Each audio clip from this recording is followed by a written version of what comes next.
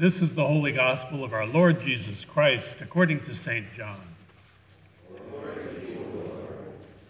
After he appeared to his followers in Jerusalem, Jesus showed himself again to the disciples by the Sea of Tiberias, and he showed himself in this way. Gathered there together were Simon Peter, Thomas called the twin, Nathanael of Cana in Galilee, the sons of Zebedee, and two others of his disciples. Simon Peter said to them, "I am going fishing." They said to him, "We will go with you." They went out and got into the boat, but that night they caught nothing. Just after daybreak, Jesus stood on the beach, but the disciples did not know that it was Jesus. Jesus said to them, "Children, you have no fish, have you?" They answered him, "No." He said to them, "Cast the net to the right side of the boat, and you will find some." So they cast it, and now they were not able to haul it in because there were so many fish. That disciple whom Jesus loved said to Peter, "It is the Lord." When Simon Peter heard that it was the Lord, he put on some clothes, for he was naked, and jumped into the sea. But the other disciples came in the boat, dragging the net full of fish, for they were not far from the land, only about 100 yards off. When they had gone ashore, they saw a charcoal fire there, with fish on it and bread. Jesus said to them, "Bring some of the fish that you have just caught." So Simon Peter went aboard and hauled the net ashore, full of large fish, 153 of them. And though there were so many, the net was not torn. Jesus said to them, "Come and have breakfast." Now none of the disciples dared to ask him, "Who are you?"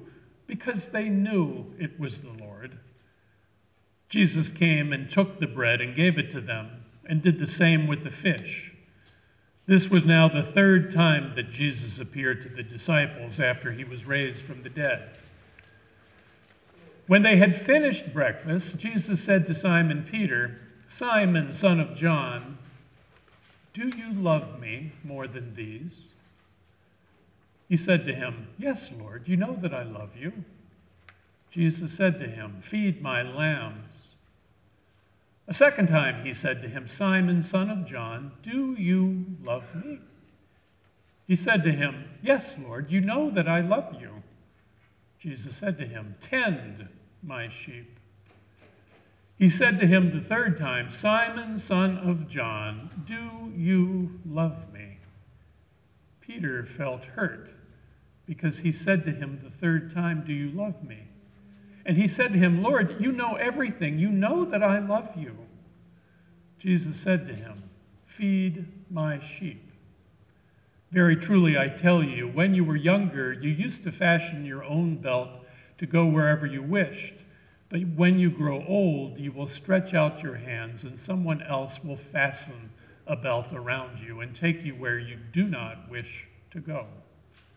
He said this to indicate the kind of death by which he would glorify God. After this, Jesus said to him, "Follow me." This is the gospel of the Lord. Please be seated. So, I imagine that we can all relate to Peter in that moment. This is the 21st chapter of John. Peter and the other disciples have witnessed the horrific event of the crucifixion. Everything that they dreamed about has sort of come to this crashing and ugly ending. But then,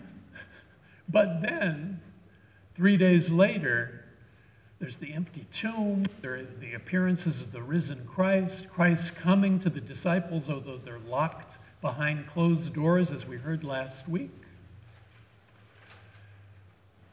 Peter must be just terribly confused and bewildered, to try to make sense of these events. Even the wonder and majesty and awe of the risen Christ what does this mean? What does it mean for Jesus to die one day and then suddenly be among us, living again? So there's Peter, and he's also ashamed. He's ashamed of what he did or didn't do when Jesus most needed him. So what does he do? In his confusion, in his bewilderment, he goes back to what he thinks he knows how to do. He goes fishing, right? If there's one thing I know in this confusing, uncertain world, it's how to fish. And so he goes out at night with the other disciples and he says, I'm just going to fish. But guess what? He comes up empty. He comes up empty. And it's not until the disciples hear this voice, cast the net on the other side of the boat, that he's able to fish again. And so as I was listening to this story and preparing myself for the conversation we're going to have in just a moment about who we are as a church and where we're headed as a church, I said, what does this gospel text have to say to us today? Well, this first part of the story, I think, says something really important. And what it says to me is that there's a great temptation among all of us, I think, to want to look to the past, to the old way of doing things. Like Peter, if there's one thing I know how to do, I know how to fish. I'm going to go back. I know Jesus called me to be a disciple. I know we did all this teaching and healing and whatever, but he died and he's coming back and I don't know what to do. I'm going to just go back to what I used to do. But guess what? That doesn't work. We can't just go back to the way things used to be. Instead, we have to listen attentively to the voice of Christ. And Christ may be calling us into a new place. He may be teaching us to do something a little bit differently, to casting the net maybe on the other side of the boat. I mean, I'm imagining Peter there saying, geez, if there's anything I know how to do, it's to fish, and I've been at it all night, and you're telling me to cast it on the other side of the boat? He must have been a little, really? But he does. And guess what? By listening faithfully and attentively to Jesus' voice, he's led into abundance. And so if there's one thing that I take away from that conversation is, as you as a church are thinking about your future, don't get caught up in a romanticism and a nostalgia about the way things were in the past, like we can somehow go back to the 1950s and be a 1950s Lutheran church. That ain't going to happen. What we need to do in our confusion, our bewilderment, our wondering about what's next is we need to listen as carefully and attentively as we can to where Christ is calling us, because he may be calling us to do something new, something a little bit different. So that's the first thing. And that is, after all, word. We're a church of the word. We have to listen attentively to the word. So that's one anchor of who we are. But then what happens next after they catch all this fish? What happens next is Jesus calls them to the shore and he says, come and have breakfast. Jesus wants to feed them. He wants to gather them as a community and he wants to feed them. Come and have breakfast. Just as he had done with the disciples before he died, called them to a last supper, gathered them for a sacred meal. So now, on the other side of the cross, he is gathering them for a meal. And guess what? What is the foundations of being a church? It's hearing the word, which we just talked about, and it's coming to this table to be fed by Christ. It's word and sacrament. And so what I'm hearing from this gospel text this morning is that we as a church, we always have to be anchored in listening for Christ and what Christ is saying to us in every moment, and we have to gather together as a community around the table to be fed. Now, what happens here when we have the bread and the wine is a mystery. But I know, and I'm sure that you know, when we gather in a circle around here, we look in each other's eyes, and we share the bread and we share the wine, something very profound and mysterious and wonderful and beautiful happens. And I honestly can't explain it. The best the church can do, I think, is to say that the risen Christ is with us in that moment, somehow, mysteriously. Just as he was with the disciples on the beach around that charcoal fire with bread and fish, and just as he was with them at the Last Supper, sharing the bread and the wine. And so, if there are two things I know that we have to do as a church, as we're looking forward and trying to figure out what we have to do, is we have to listen for God's voice, listen for Christ's voice, and we have to come together as a community and gather around the table. And if you don't do those things, if you think you know what you're doing without doing those, I think you're going to be lost. So if I have two things I want to say, it's those two. But that's not all that happens in the gospel text. As you heard from my conversation with our children this morning, after teaching them how to fish, sharing breakfast with them, Jesus then has a conversation with Peter. And Peter, of course, is the representative of the leader of the church. And what Jesus is doing with Peter is he's teaching. He's helping Peter to grow in faith. Peter thinks he loves Jesus, but he really doesn't. Or he does and he doesn't. He has to grow in his love for Jesus.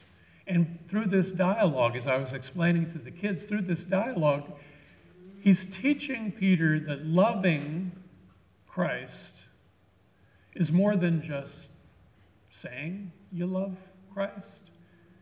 It's being willing to care for God's people, feed God's people, follow in Jesus' footsteps. And so teaching and learning, growing in faith, is a third element, I think, that we learn from our gospel text this morning and that can help us in our discernment about what it means to be church and where we're going. I oftentimes think of church as an altar. Isn't that convenient? And an altar has four corners. And the four corners of the altar, the four corners of the church, the four foundations of the church are worship, which are the first two things we heard about in our gospel text, listening to the word and gathering around the table to be fed. Worship. The second corner is teaching and learning. It's growing in the faith, and that's what Jesus was doing with Peter. Teaching and learning, Christian formation, whether it's teaching our children, teaching our young people, teaching adults, all of us continually need to grow in the faith. So worship is one corner. Teaching and learning is another corner. What are the other two corners? The other two corners are outreach and inreach.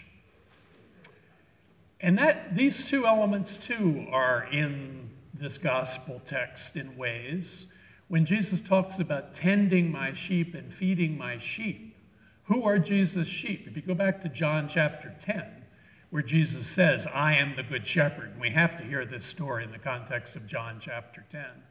Jesus talks about tending not just to the immediate flock he's been given, but that there's another flock out there that he's calling to and gathering in.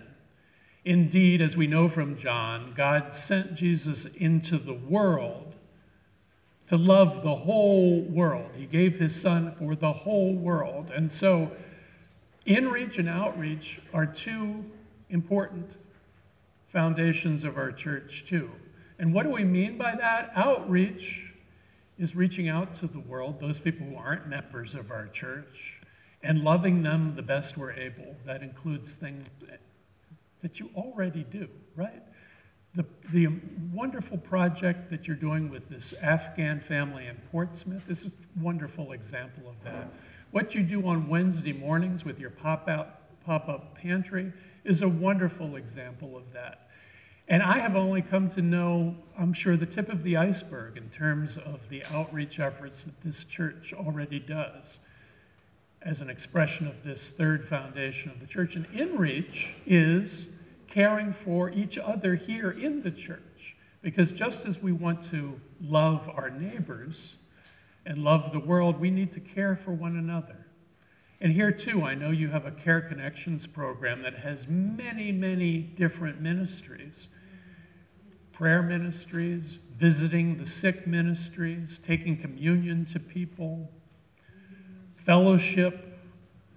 So, in a nutshell, my reflection to you on who you are as a church and who you can be as a church and where God is calling you as a church, taking off from our gospel text this morning, is think about the four corners of your altar. Worship, teaching and learning, InReach, outreach. Worship, teaching and learning, InReach, outreach. I think those are the foundations of any healthy and vibrant church. And my experience of you in the brief time I've been with you is that this is a wonderfully healthy church that has done great things and has a wonderful future. And there's not going to be a pastor who's going to come along who's going to be able to do all those things. The question you should be asking is, who do we want to be as a church? And can we find a pastor to help us in that? The pastor may be particularly good at one or two of those things, but nobody's good at everything. But you want to find somebody who is committed to all four of those things and willing to walk alongside you in building up these four foundations of a healthy church.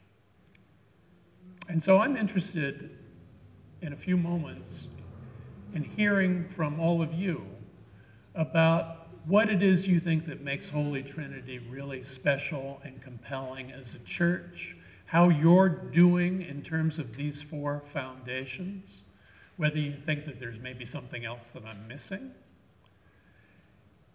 and what it means in today's particular context. Where is God calling this church as we move into the future, being mindful of the fact that maybe we can't do things the way we always have, and we have to be listening to where Christ is calling us. So I hope you'll stay around and share your wisdom and your experience with all of us so that we can help our MSP team and our call committee in their important work. Amen. Thank you for listening to this week's sermon from Holy Trinity Evangelical Lutheran Church in Newington, New Hampshire, part of the Evangelical Lutheran Church in America. You can find us at hteLC.com, and don't forget, you are loved.